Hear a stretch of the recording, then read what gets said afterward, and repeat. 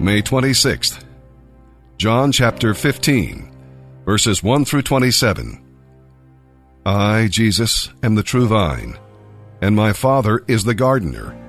He cuts off every branch that doesn't produce fruit, and he prunes the branches that do bear fruit, so they will produce even more.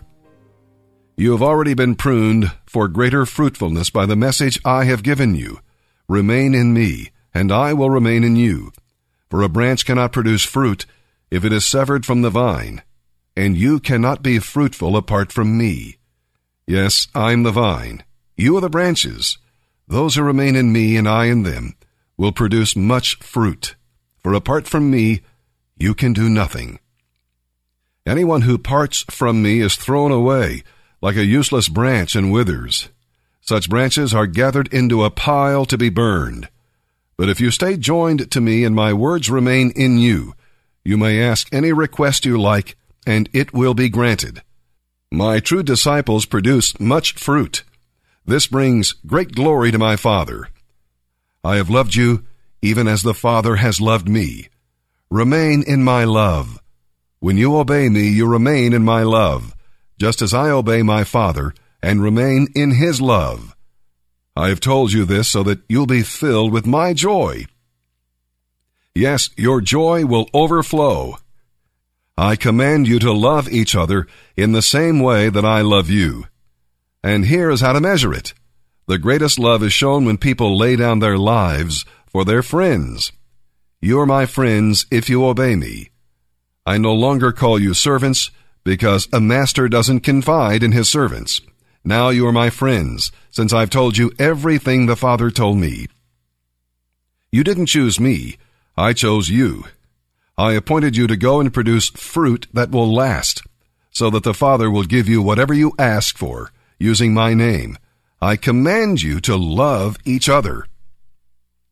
When the world hates you, remember it hated me before it hated you. The world would love you if you belonged to it, but you don't.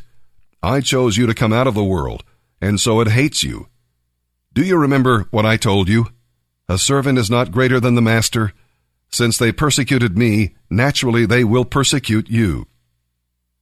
And if they had listened to me, they would listen to you. The people of the world will hate you because you belong to me, for they don't know God who sent me. They would not be guilty if I had not come and spoken to them. But now they have no excuse for their sin. Anyone who hates me hates my Father too.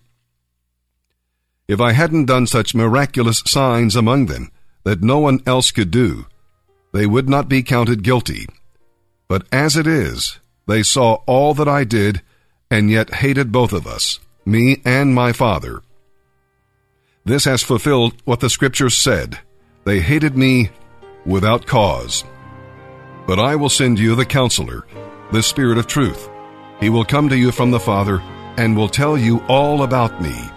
And you must also tell others about me because you have been with me from the beginning. Jesus tells a story, and many people have referred to this as the prodigal son. Here we have this story of this young man. He goes to his father, and he's the younger of two brothers.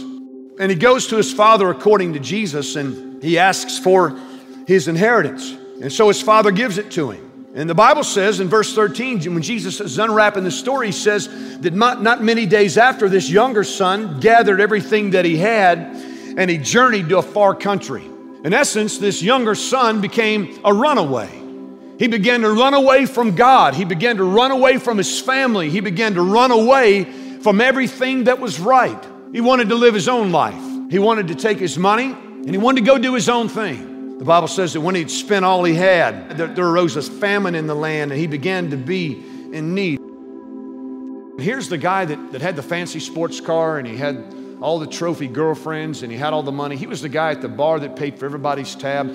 Everybody sang cheers to his name, and yet that pleasure and sin only lasted for a while. We pick up the story, and now he's stone cold broke. Here he is feeding pigs.